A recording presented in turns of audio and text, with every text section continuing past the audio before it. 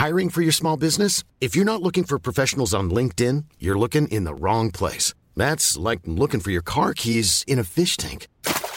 LinkedIn helps you hire professionals you can't find anywhere else, even those who aren't actively searching for a new job but might be open to the perfect role. In a given month, over 70% of LinkedIn users don't even visit other leading job sites. So start looking in the right place. With LinkedIn, you can hire professionals like a professional. Post your free job on linkedin.com/people today. Pete's having a good time. Navigating Space Shuttle Atlantis.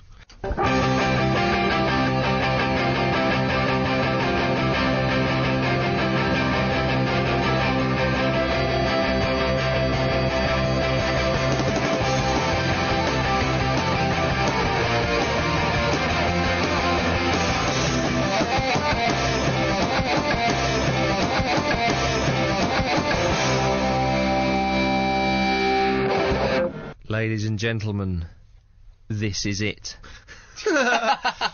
It's here. It's the Football Ramble, and I am joined by Pete. Hello. Lukey. Hello. All right. And James or Jim. Hello. Excuse me. I noticed on the weekend, as I'm sure a lot of people did, that Jonathan Woodgate came back after lots and lots of injuries for a bit, and then he went off again. And that is the inspiration for the opening question. Who is your favourite injury-prone player? It's an unusual question. They all are. Yeah, they are all weird. I'm going to go for a sort of typically sort of balanced and objective opinion of a true Arsenal supporter, and go for Marc Overmars. Oh, good one. Yeah, he had a lot of injuries, and it kind of finished him at Barcelona, really, because he did. It looked like, he could have been so brilliant for them, because him and Petit went together, didn't they? Was he only 32 when he retired? I think. Yeah. He was certainly early. He was. Yeah, he should have had more in him, and he was such a brilliant player. I mean, he relied so much a lot on pace. That's when you get the old injuries. That's hence the old Michael Owen problem, isn't it? Yeah, absolutely. But he said, didn't he, Marc Overmars? He said that he could have maybe carried on a tiny bit longer, but he said, I didn't like the idea of not being able to kick a ball around my son, so he said, I'm going to quit and make sure this is all right. Steve Watson was saying that on Goals on Sunday this weekend, saying it got to the point where in midweek, his colleagues, his teammates were saying, like, get yourself in the bath, because he got to the point he couldn't even walk after training and stuff. Ian Wright says his legs have completely gone as well, and a lot of players say it's because of painkilling injections as much as anything else. Yeah, Bellamy's big on, I think his knees are shot a little bit, and he relies on pace as well, and he's sort of always gone on about the fact the pressure you put your body under, though. Yeah. James, you're going for Marc Overmars. Luke, who are you going for? Predictably, I'm going to go for Darren Anderton. Yeah, I knew that. Yeah, you knew that was going to happen. He was never really that injured at Portsmouth from memory. He definitely didn't have the nickname Sick Note at Pompey. Everyone called him Shaggy. Why Shaggy? I think it's because he looked like the guy from Scooby-Doo. Yeah. Okay. And he had quite long hair and stuff. As long as it was a wholesome reason. He used to try and solve crimes. There we go. Solved crimes with his right can opening right foot. That's what he did.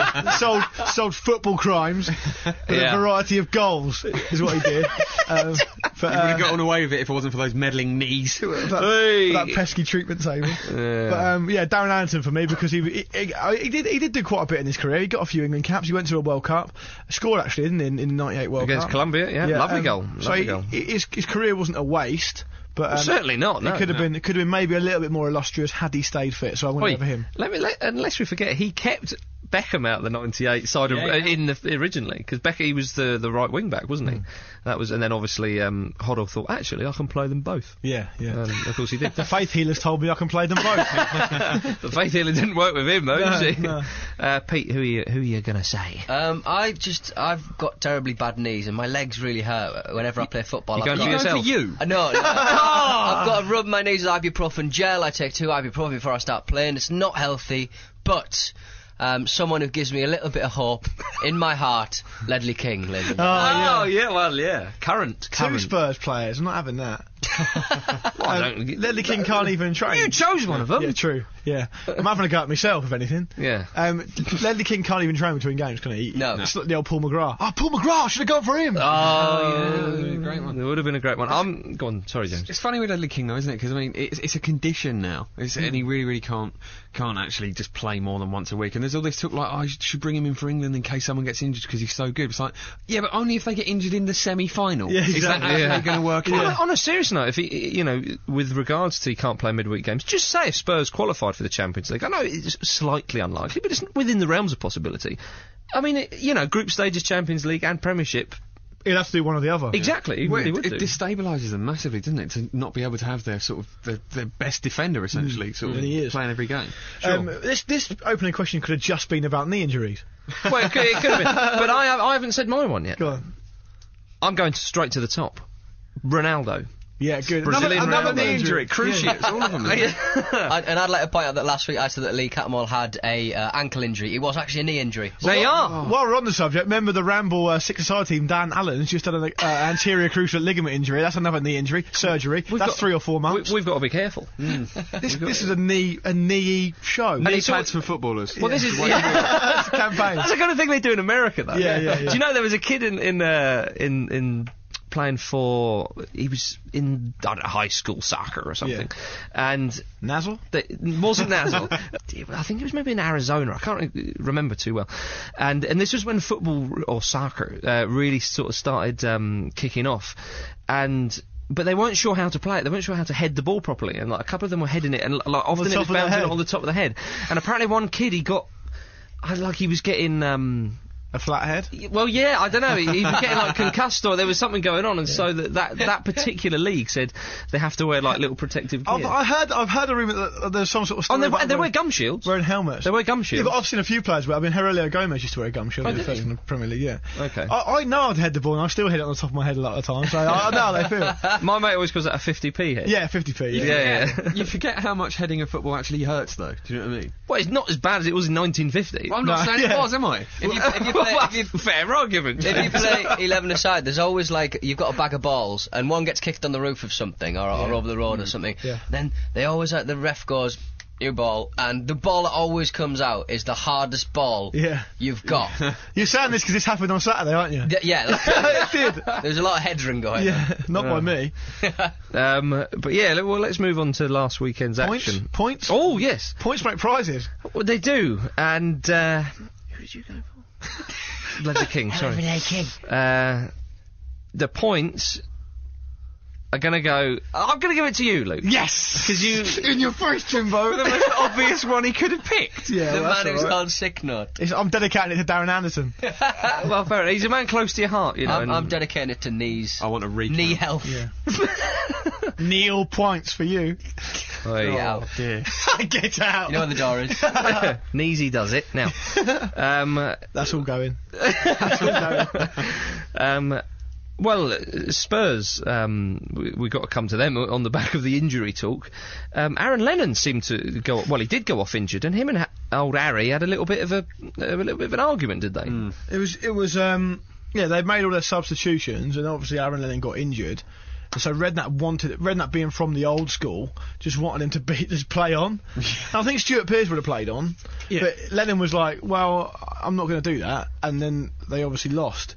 But it was against Stoke, though, so even if he stood there, he might get a 2-footer. Exactly. And some of the Pulis is like, take him out. Some of the pundits were saying, oh, yeah, well, he should play on. It's like, well, you don't know what injury he's got. What happens if he's broken his foot or something? But what if it's a hamstring and the ball comes near him? He's going to try and run touch for it. Yeah. If he just stands there, he's just going to make his manager look like an idiot. He's going to look like an idiot, and then the fans are going to hate him. And it's near the end of the game. Okay, it can't be ignored that Stoke scored when Spurs were down to 10, but Spurs should have won that game. Yeah. Oh, God, they could have won that 5-0. I know pundits say that all the time about things that generally aren't like that, but they were just all over Stoke. They really, really were, and the keeper had a blinder. Something I'd like to point out about Stoke is that a good number of rambles ago we talked about hard Premiership managers. Pulis, yeah. Tony Pulis. We've overlooked that one. Yeah, he looks a bit tasty. He's stacked. Yeah, and like between his eyebrows, then that little bit there on the top of the nose, there's like a line, and it looks like almost like a monobrow kind of thing. He's good, but he looks very, very tasty. I've blocked him out of my memory because he was such a rubbish Pompey manager. But the thing is, it's funny how, like, when Aurelio Gomez had the performance of his life against Portsmouth, it was also all the Spurs fans that I spoke to were like, oh, yeah, that's what the keeper's there for, he's just doing his job. When Steve Simerson does it, it's an absolute disgrace. We should have won that game. I know, well, that was a good win for Stoke, but staying with North London clubs, Arsenal, that throwing away a lead like that is, to me, that is a typical game where Arsenal, they're 2-0 up, they're cruising, and they just manage to somehow not win that. Yeah, one. well, they West Ham are always going to give you a tough game. Do you know what I mean? And they should have just chased they won the World Cup game. Oh, exactly. Yeah. Arsenal won it more recently in '98. We know that's true. Yeah. But still, it is absolutely typical of sort of this Arsenal side. And Mannone made a big error when he sort of palmed the ball onto Carlton Cole's face. Yeah. And it's just frustrating. It's the same old mistakes over and over again, sort of sticking with these really, really young players, giving them... I know he's got to put his faith in them and stuff like that, but with a goalkeeper, it's so... it's so tough. But he has been playing quite well. Well, he has, but he has made a lot of mistakes as well at the same time. He's very sort of green.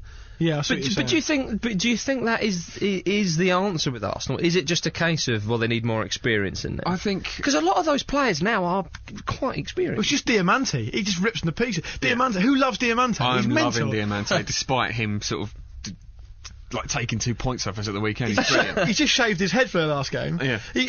Trying to settle him in the local. Yeah, I think he shaved his head because he thought to himself, this is going to be a war, and I'm up for it. Yeah. I don't want any hair pulling. Exactly. Yeah. But it just annoys me because it gives Zola not a stay of execution, but it's kind of everyone's kind of giving him a little bit of credit when I don't think it's particularly due, to be honest. I think. Do you not? You're not having Zola? No, I think he's done a tough job under such quite a lot of pressure behind the scenes. I do. They just need more money. That's the main thing. Well, I think that's the same with Arsenal. I think Wenger is papering over the cracks and will be for a long time while they pay off that stadium. It's something like 350 million quid. You don't just find that down the back of your sofa, do you? I still think Arsenal will do something. They'll slip under the radar this season. I've been saying it all year, and they will. But I thought the sending off of Scott Parker was a disgraceful decision. I read today that it was supposedly for a handball. Yeah, because it looked like a brilliant challenge, but it didn't look like a handball either. It was odd. It wasn't a sending off. It wasn't a sending off. You see him going effing bollocks. Really underrated player, Scott Parker. Do you think he's I don't think he'll go to the World Cup. He hasn't really featured much at all in the England squads and the qualifiers. But do you think maybe after the World Cup? I mean, I think Scott Parker's an example. I know he's not that. Sorry, I know he's not that young anymore, but he's still got a little bit of time on his side. Sorry. He's an example of a player where you can pinpoint a bad move hindering someone for years to come. Like, he should not have gone to Chelsea when he did. Like, even just another 6 months, because he went in January, didn't he? Like, sort of, just think about it. Don't just jump at the first opportunity for a big move. It's easy to say though, but I think what I think about that sort of thing is that when it's so obvious to everyone else that it's a poor move to go to someone like Chelsea when they've got such a competition for players. It's the same with Sidwell, remember? Yeah. I just think to get yourself to that position as a professional footballer, you've got to back yourself. And I think Scott Parker probably thought, okay, they've got some good players in the centre of the park, but they want me. I think I'm good enough, so I want to give it a go. Well, it would have been the same to a lesser extent with Frank Lampard, obviously previously, but I think he was just a little bit. He was early enough to sort of maybe just sort of fit in there, and he has. And to be fair to Frank Lampard, he improved unimaginably. He worked so hard, doesn't he? I mean, Parker, apart from having a McDonald's advert under his belt. That's what he's known for. Comparing himself to Frank Lampard, but he's just an incredibly hard-working player. I remember a couple of seasons ago, at the back end of his Newcastle career, he had his front teeth smashed out, and he was still running. That's and rough. His whole mouth was just covered in blood. It's weird because when he was at Charlton, he was a bit more sort of attack-minded than that, and he sort of really settled into this role at the base of the midfield and just made it his own. Does anyone else feel really sorry for Nemanja Vidic? Yeah, Torres has just got the best of him, hasn't he? He is living in. It's like a Nightmare on Elm Street. Fernando Torres is Freddy Krueger, and every time someone comes near him, he just makes these crazy decisions that he'd never make normally. I've got a rugby tackle to the ground. Yeah, it's like Senderos and Drogba, isn't it? It's exactly the same. Yeah, it is. Yeah. That's 3 times in a row. It's like Groundhog Day, cost of a Nightmare on Elm Street, isn't it? Yeah, Mascherano's getting in on it as well. Yeah. Mascherano, that was a stupid send-off. He's a stupid man, though, isn't he? He does make weird decisions. He's been below par this season, I think. I mean, that would infuriate you as a manager. He's one of their best players. And he's now, he's got a ban. Yeah, it's silly. He has been below par, but he is still. I mean, he's still a player that's good enough to the point where they don't want to be without him. Do you know what I mean? Totally. The fact that Alonso's left and that Mascherano's been so below par, and I think it is a lot to do with the fact that he's been away of Argentina a lot. It's a massive blow to them. Well, there's so much more pressure on Mascherano's shoulders now without Alonso alongside him because he's such a calm head, whereas Lucas is just he's still sort of. He played well against United, though. He did very much. I think Lucas is all right. That's the best I've seen him play. He's not as bad as everybody makes out, but a lot of pressure on Aquilani. It's really building up, and obviously they got a big. I will give you any price you want that Aquilani will be injured again before Christmas. Anyone who wants to bet on that. Because he'll be back in a couple of weeks. He's playing for the reserves. He'll be injured again by Christmas. Get your emails. I promise you. Get your emails in. Did you see all the beach balls on the pitch before? Yeah, cracking that was. Yeah, it was good. A friend of mine, it was like, oh, it's really funny, isn't it? He's a Liverpool fan. I was like, well, it is funny. Come on. Yeah. Where's that famous Scouse sense of humour? No, it's not up to the natural Scouse wit. I said he was a Liverpool fan. I didn't say anything about being a Scouser. One of the funniest things about the Liverpool United game was Rayner's celebration of Ngo's goal. He legged the whole leg for the pitch. He did. Ngo looked. He wasn't sure when he scored that. He kind of looked at, and he saw Rayner running for him. Well, yeah, he kind of sort of bounded away and looking around, seeing everybody cheering, going, "I've done good, haven't I?" Yeah, that's good, isn't it? Yeah. Fluorescent yellow peanut head running at him for 100 miles an hour. How is that not inciting? Yeah, exactly. That's what I say. Do you know what? I remember a celebration a few years ago where a goalkeeper did that. It was when Paris Saint-Germain went away to Barcelona in the Champions League, and George Weah scored, and Bernard Lama? Oh yeah, Bernard Lamar, yeah. Lamar. He made a mistake, and it went 1-0 to Barca, and then George Weah, this was like when he was getting known to the world as the incredible player that he was, and he equalised, and both of them ran. It was like something out of a romantic comedy. Both of them ran, and they met in the halfway line and just jumped on each other and cuddled on the pitch turned into a meadow. It was really windy. It was brilliant. It was absolutely brilliant. The other thing that annoyed me about the old United game again was Ferguson moaning about the referee, and he go, well, just don't worry about it. They deserve to lose. Just get on with it. He was very light on his feet when he's complaining as well. He went mental. He's like a school kid, isn't he? Completely mental. They were poor, United. They really were below par. Not to take anything away from Liverpool, but do you think Jamie Carragher should have got sent off? I always think Jamie Carragher should get sent off. I just don't like him. He was such a dick in the post-match interview. He was, yeah. Well, he's like that, isn't he? What did he say? I never saw that. Jamie Carragher is a cock. Like the interviewer said. He said that. Yeah. The interviewer said, "Oh, do you think you should have got sent off for that?" And Jamie Carragher went, "No, do you?" Yeah, really, and then he sort of stropped off at the end. Did the guy go, "I'm asking the question"? Well, it was Jeff Shreves, wasn't it? So fair enough, but it was. Oh, okay, yeah. He was very, very stroppy, and you do sort of get that. What a terrible conversation, Jamie Carragher and Jeff Shreves. I voted with my fingers. I pressed the remote, is what I mean. Just in case you didn't understand. Joe Cole, man of the match. Great to see him back. First game back, I think. Good to see him back, I think. In a central role. He strikes me as someone who's... In a central role. Yeah, well, that's a good point. He strikes me as someone who is, whilst horribly unintelligent, quite a nice bloke. I hear very much. Whenever I think of him... My sort of idea of Joe Cole is ingrained with that story of him having to jump out of a window in his pants and run away because he was caught shagging someone's girlfriend. Remember this? Oh no, don't say that. That did happen. I don't know who the girl was in question. Yeah, that's a shame. Allegedly, he's learned from that. I think he's moved on though. Yeah, I think so. Let's let his football do the talking. Yeah. First of all, he's been letting his injuries do the talking. Well, it wasn't the fidelity, it was just the image of him running down the road in his pants is what I'm talking about. Probably with his tongue in his cheek, like when he's playing. Oh, yeah. Yeah, no, I think I'd like to see him go to the World Cup. Damn it, I'd love to see him. I must say, I think when he's... He'll bring them, I'm sure.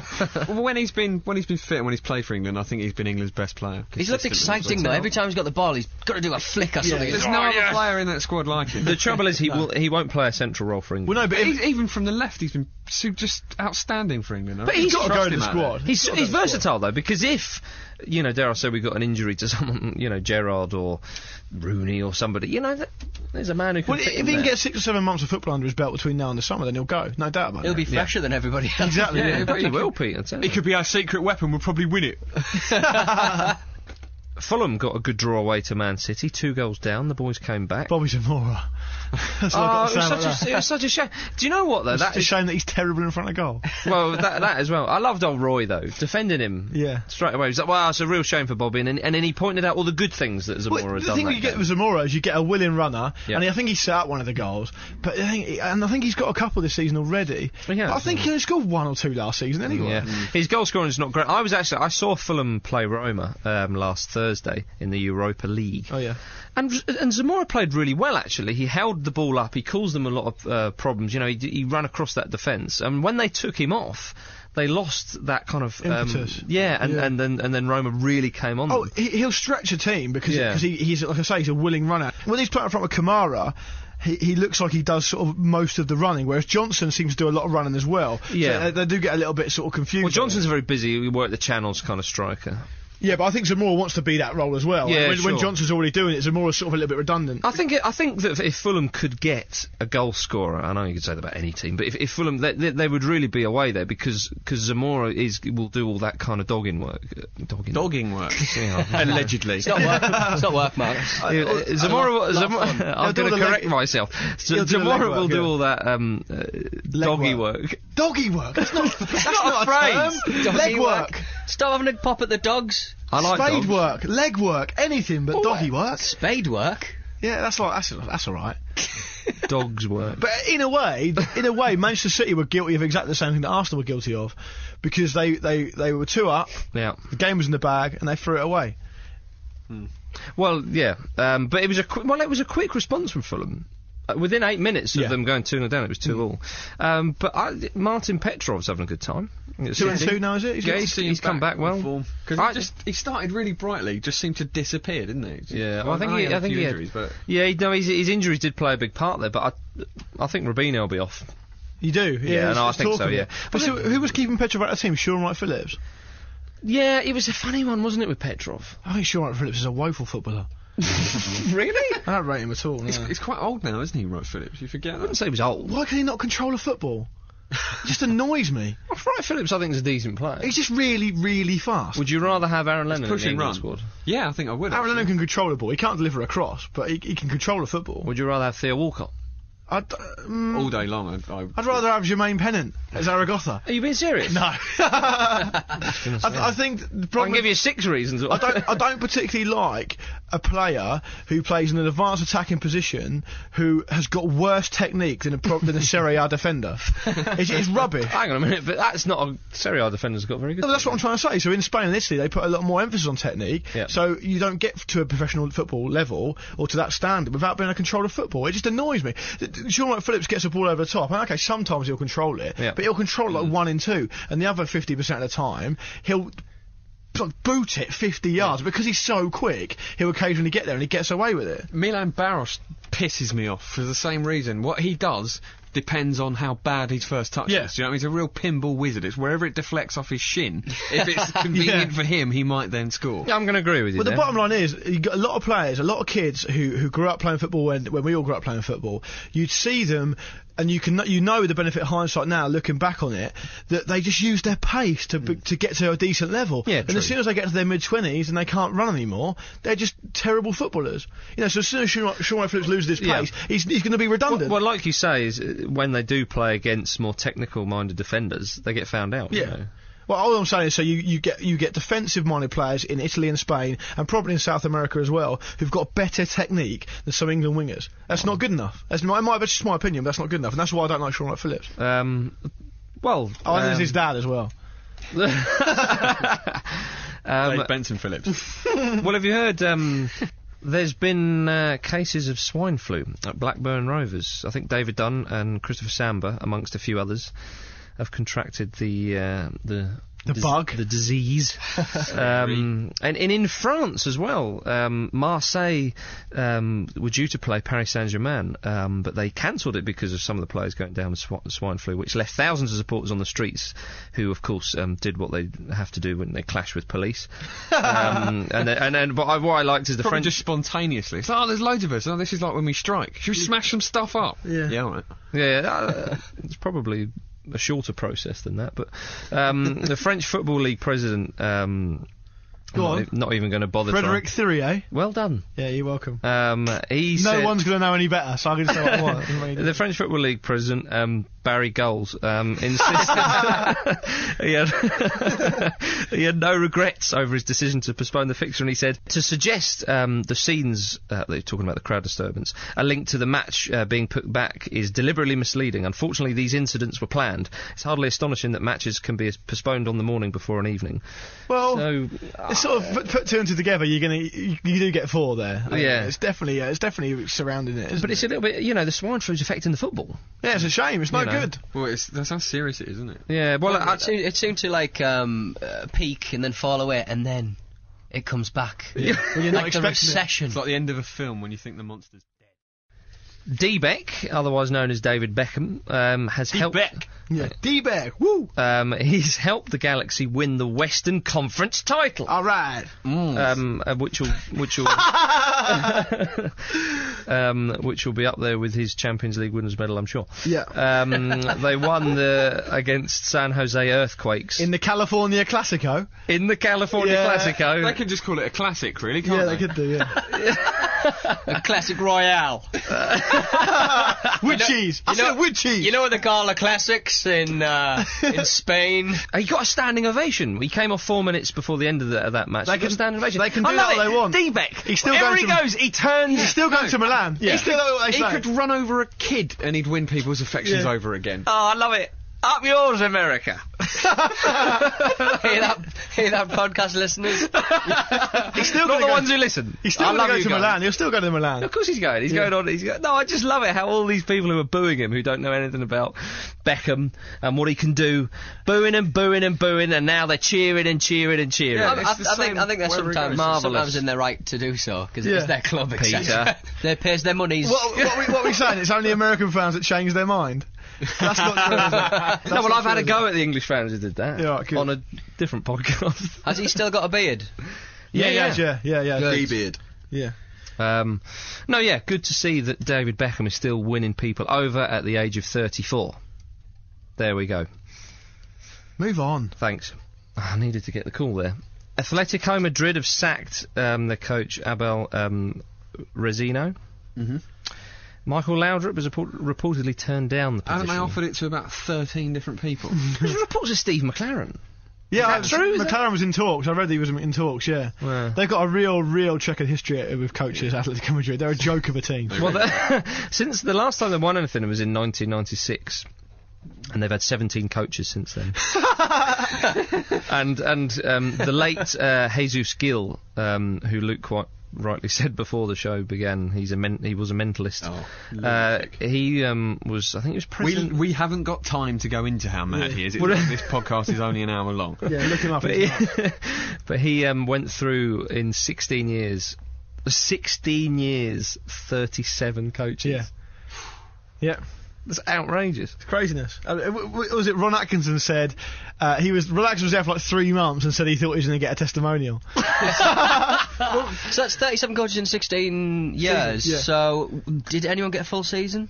Well, I don't know. Because that would have knocked the ratio really off, wouldn't it? It's an average of about 6 months, isn't it? So Gil actually got rid of Atletico's youth setup entirely, and that had Raúl in it at the time, and he ended up obviously going to Madrid. He makes Milan Mandzukic look like Steve Gibson, I tell you. Dean Windass has retired from the game at the age of 40. What, to concentrate on his Hall of Fame? Concentrate on his hoovering. Did you see that on Sky News? No. There was this weird interview with Dean and Windass about what he's going to do next if he retires from football, and it was like one of those weird Sky sort of news, like, you know when they do like news items where they'll just sort of have them around the house. He was just hoovering his living room and sort of cutting back into him whilst talking. Yeah, well no, they were just like, right. This is Dean Windass talking, this is him talking over him hoovering. For no reason. So weird. I think he was recording at the same time like a cutaway piece for the quiz Question of Sport. The mystery guest. The mystery guest bit. It's like when they like we said last week with John Barnes and they're putting the bike in the back of the car. Yeah. Can't you find anything else? He's Windass in his 18-year playing career. He said, as far as playing is concerned, you are a long time retired, but I can honestly say now that I want to channel all my enthusiasm into coaching and ultimately management. Oh, good. Well, good luck to him. But I mean, he was sacked recently.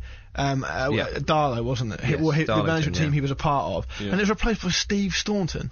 I'm telling you now, that will not end well. It's never going to end well. That's not going to end in success. I don't know what they're thinking of appointing him. Yeah, well, but I mean, back to Dean Windass, you know, a magnificent man. Yeah, I think we can all agree. He's a friend of the show. He's a massive. He may not know it, but he's a friend of the show.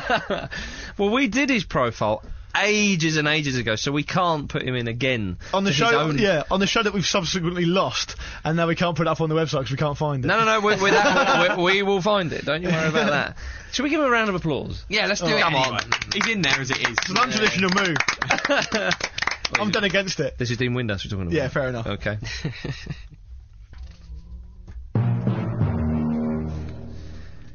Emails.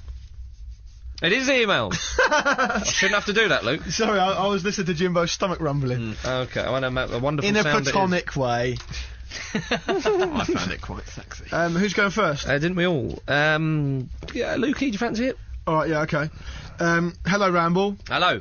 I recently celebrated my 22nd birthday, and a couple of days later I thought to myself, if I'm going to make it to a World Cup, I'm going to have to miss out on playing for the under-21s. We've all been there, don't worry about that. With this in mind, and with the other problem of me technically not having a professional football club to play for, I decided to send an email to Glenn Hoddle's Football Academy. Oh yeah, we talked about that on a previous Ramble. Which, as you probably know, is for footballers who haven't quite made it. That's right.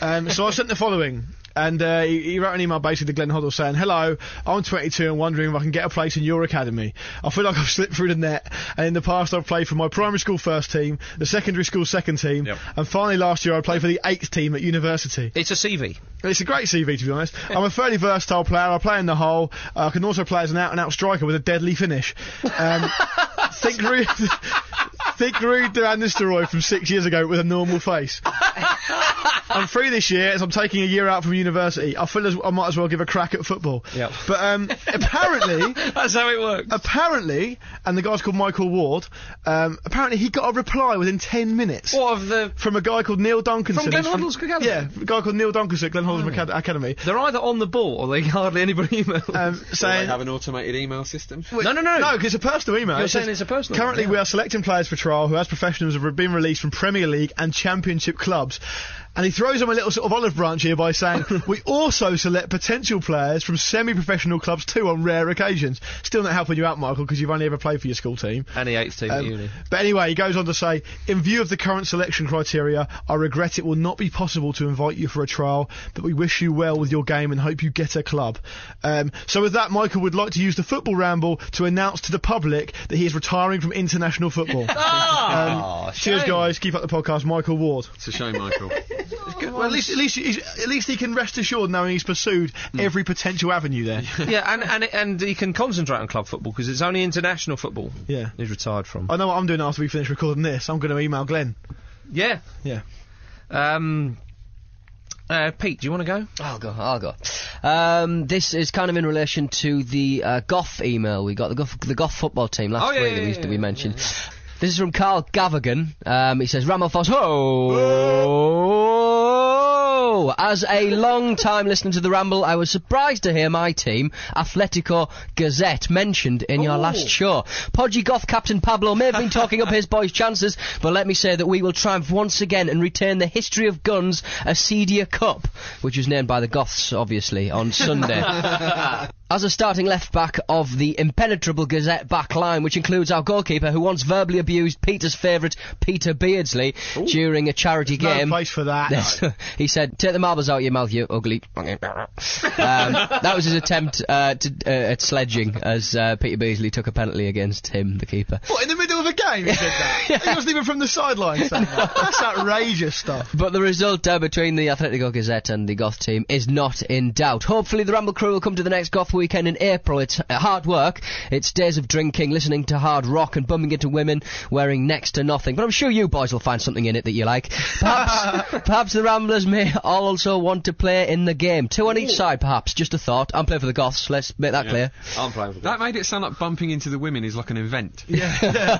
Ooh. I can't play for the Goths because I'm blonde, so I'll have to play for the other team. No, because you could be like a Viking Goth. Oh, yeah, good. They're dark metal. Visigoth. Yeah. Keep up the good work, and Luke, please be nice to Harry. I don't like him, but he's at Spurs now, so I swallow my pride every game and sing his name. All the best, Carl. Fuck off.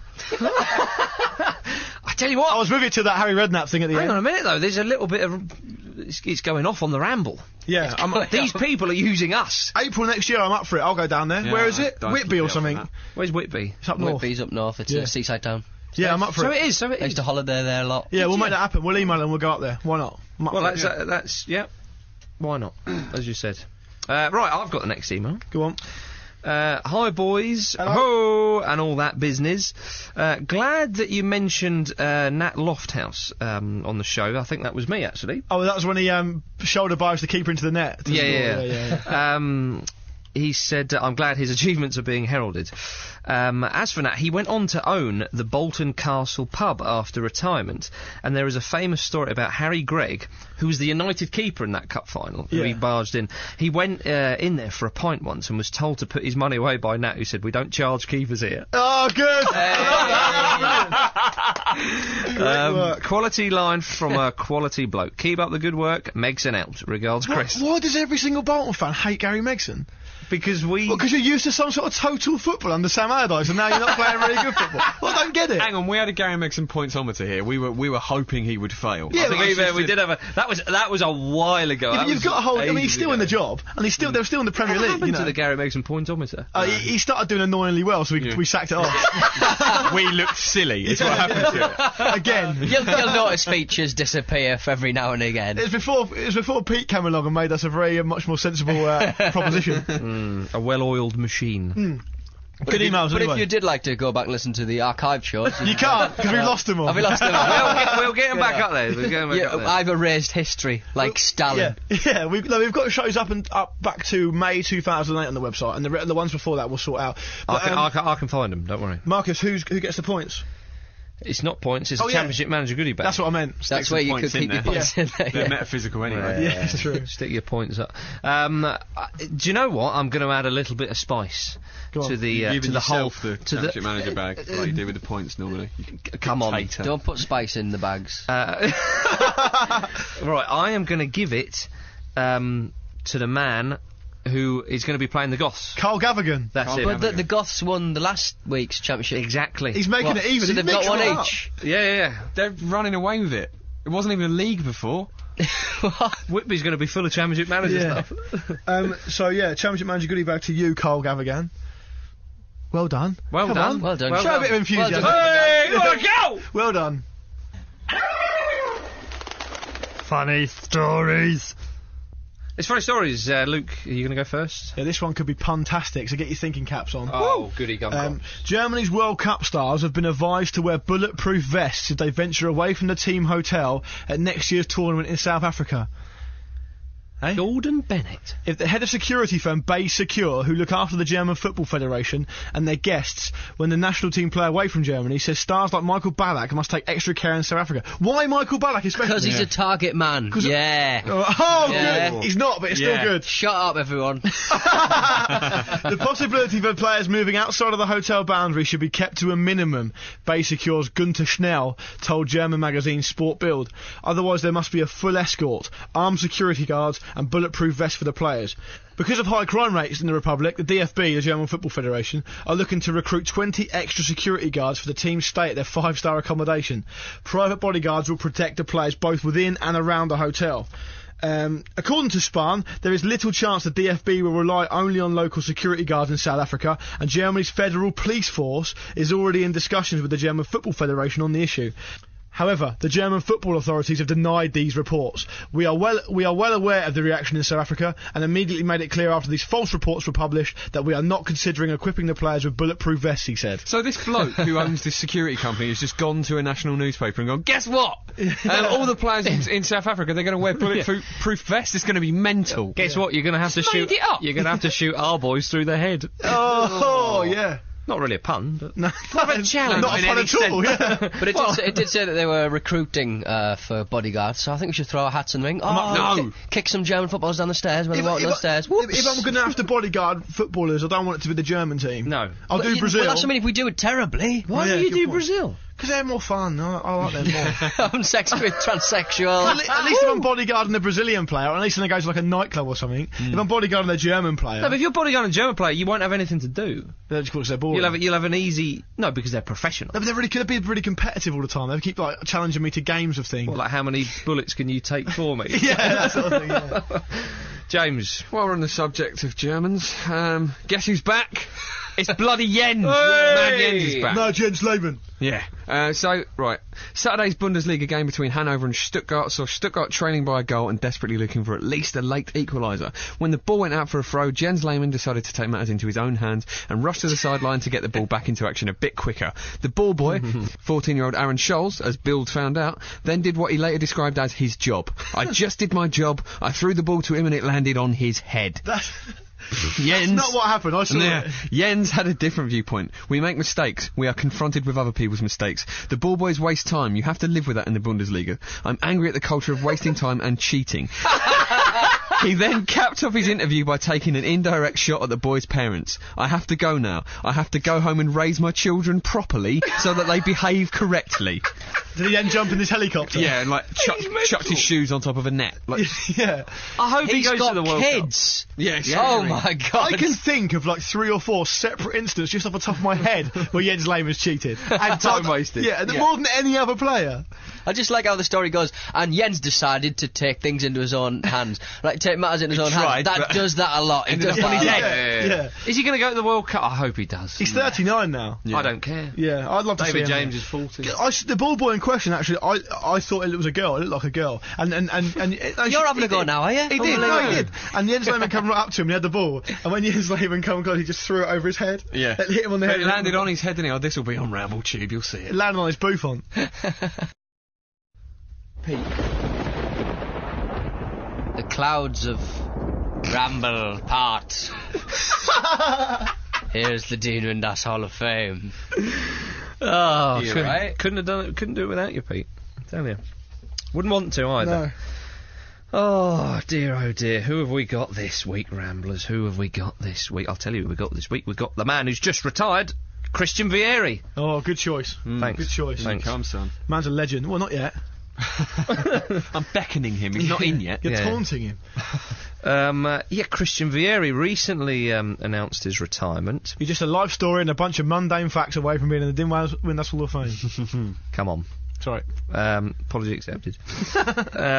Yes, Christian Vieri. Oh my giddy aunt. A prolific and very powerful centre forward. Not your maybe stereotypical Italian centre forward, would you say? I think I'd like to think. I mean, I've always been a big fan of Christian Vieri's work. Yes. And at his peak, which I'm sure you'll come on to at Inter, he was the complete striker. Ooh. He was brilliant. He was big shout. Brilliant. Well, he was born in Italy. Now, I wasn't sure. I thought he was born in Australia because I know he's got links to Australia. But he was born in Italy, in Bologna to be precise. But his family moved to Australia in.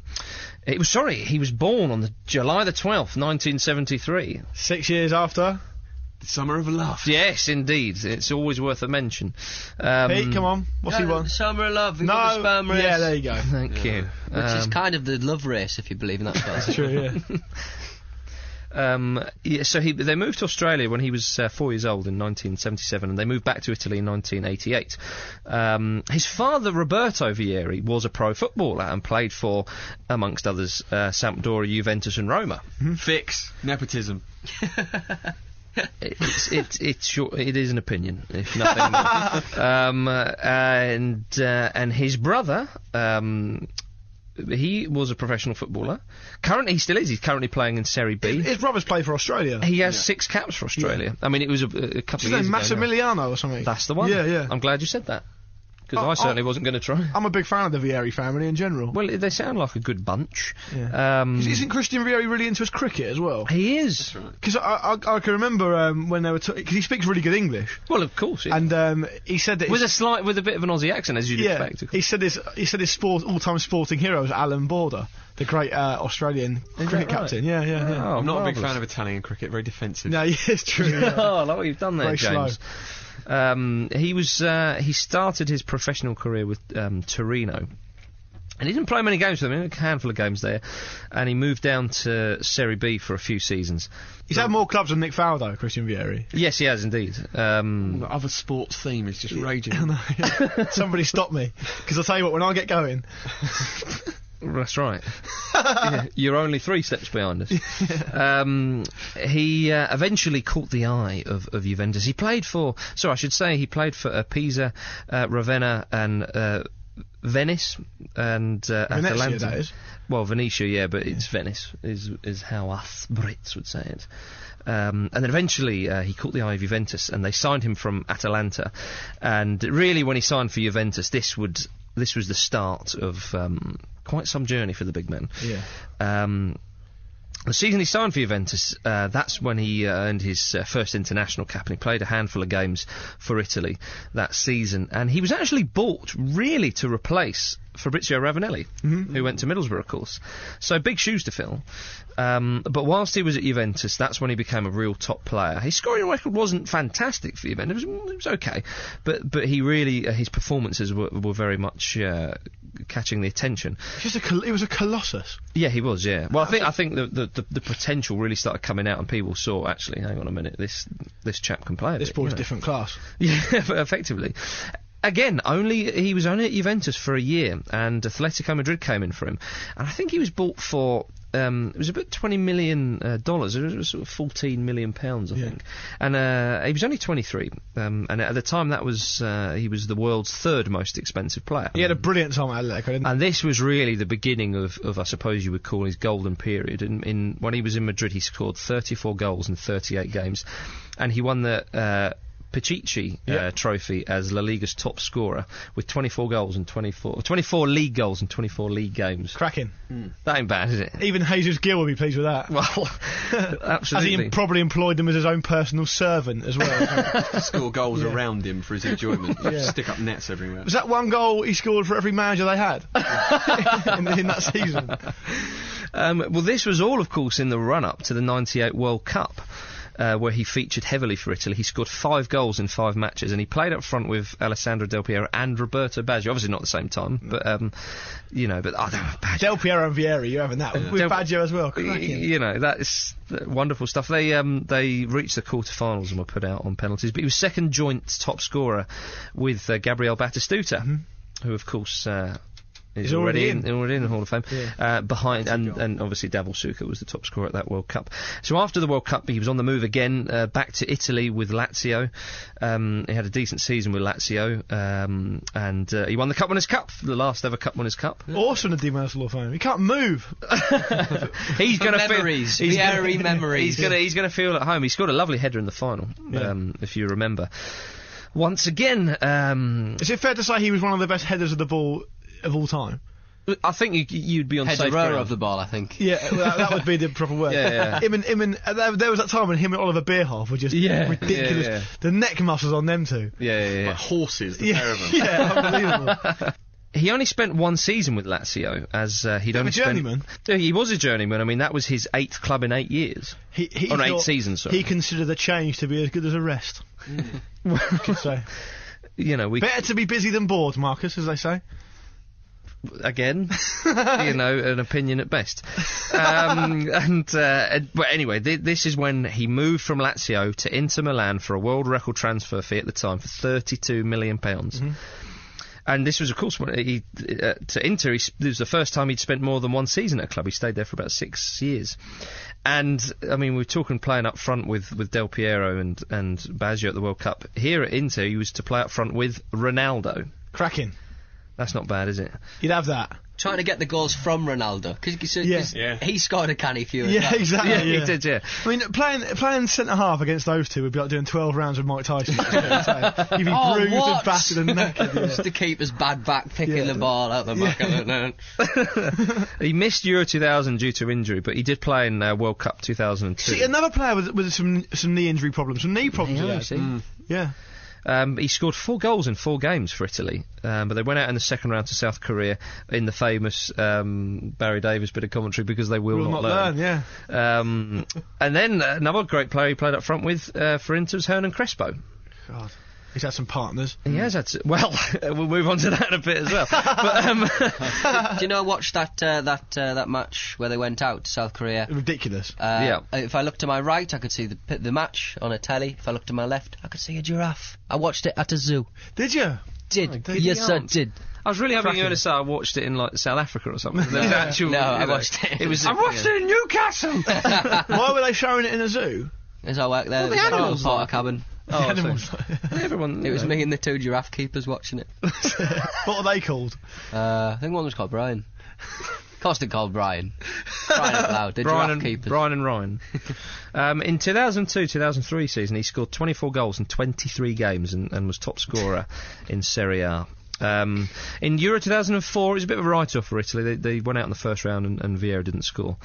But as his time went on with Inter, one of the coaches who was there, Alberto Zaccaroni, they had a bit of a falling out, and Vieri was particularly unhappy when they sold Hernan Crespo to Chelsea. He also picked up an injury in a Champions League match against Valencia, and that kind of took its toll on him a bit. He wasn't as sharp as he had been. But another great player he played with towards his end of his time at Inter was Adriano. Oh, yeah. So he's played with some absolute crack. The Emperor. Yeah. In July 2005, Vieri and Inter came to a mutual agreement to terminate his contract, and he went across the city to Milan to play for the Rossoneri. That happens a weird amount, doesn't it? Yeah, Italy, it's always happened. Yeah, they always trade different clubs in the same league. I wish it happened a bit more rivals and stuff. Yeah, I do. Yeah. But he wasn't a regular starter for Milan, and just after, I think it was there for about 6 months, he joined Monaco in France. But he was getting on by then, and he had his injuries as well. We had, yeah. And again, another serious knee injury whilst playing for Monaco ruled him out of the 2006 World Cup. Whether he'd have gone, he probably would have gone, probably wouldn't have started, though. I mean, they didn't miss him in the end, did they? Clearly not, Luke. Clearly not. It would have been a shame, because it would have been nice for him to get a World Cup winners' medal. Yeah, but you can't have it all. You can't. No. At the end of the summer of 2006, he returned to Atalanta and signed a 1-year contract with them. It was just quite a small wage. It was only €1,500 per month, although he was to earn €100,000 for every goal he scored. That's how all contracts should work. Yeah. Give him an incentive, isn't it? Well, the chairman, Ivan Ruggeri, said, if things go well, Vieri will cost me €2 million. He scored 2 goals in 7 substitute appearances, but, 2 goals, that was over 200 grand. He popped up at Blackburn in the summer, didn't he? Well, yeah, and he didn't. They didn't give him a contract extension because he didn't play very much for Atalanta, and then he was signed on another 1-year deal for Fiorentina. I'll be honest with you, it was a shame seeing him play for Fiorentina because he couldn't really move. He just didn't. It was a shame to see, as you said, Luke, when he was playing for Inter.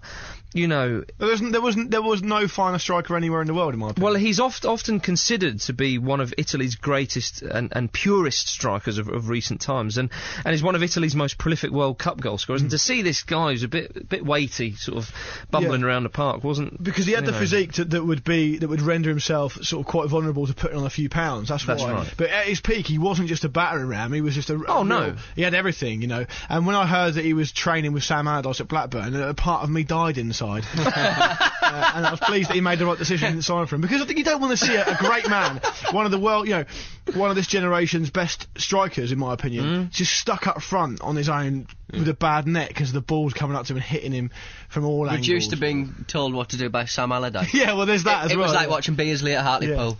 The only thing they have in common is the amount of pies they like eating. Well, absolutely. We've talked a lot about his football career, obviously, there, but it can't be overlooked that he was quite well known to being a bit of a party animal. Oh, yeah. And had a string of model girlfriends. He had an eye for the ladies. He really did. But if you look at him now... 2 eyes. If you look at him now... 3 eyes. He looks, I resisted that. Okay. Marcus. Sorry. Yeah. He looks a bit like that Nikolai Value of that boxer that David Hayes had to fight. He's got a skin head, he's got like a real granite face. Oh, that's another thing. Vieri, great array of haircuts. Oh, yeah. Over the years, yeah. Not a style he couldn't pull off. No.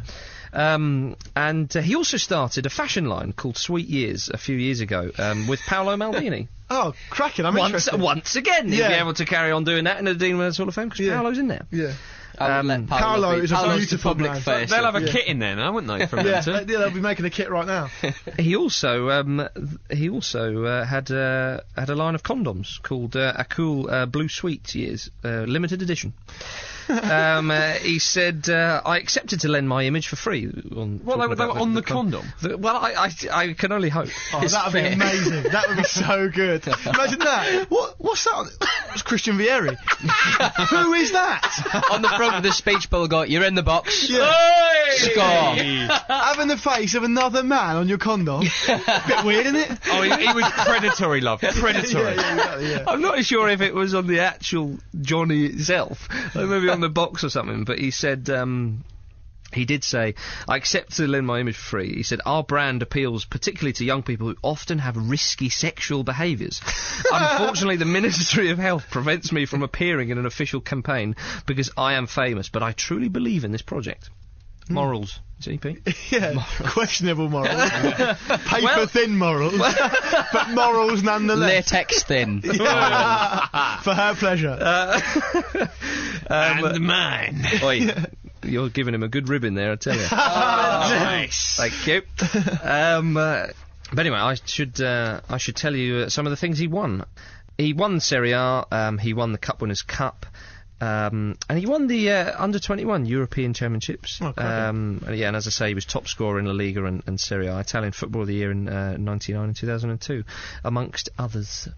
So he won Serie A at a decent time as well, when the football was top class. Absolutely, Pete, it's worth noting. And also, another one of his achievements was he was one of the first football stars to join the FIFA for SOS Children's Villages. He's an ambassador for them, and he joined that in November 99, and he said, wherever it is a question of holding out a helping hand to children and young people in need, I am always happy to play a part.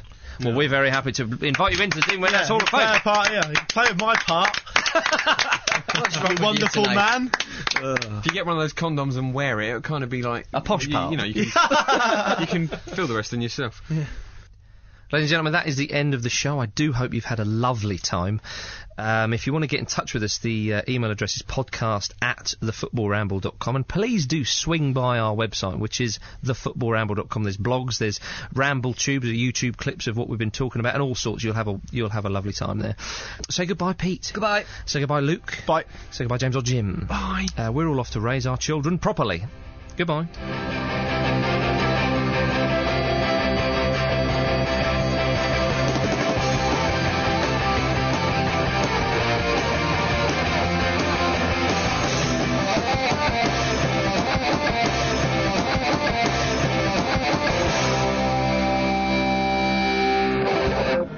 Richard Skinner here. Make my pie a chicken and mushroom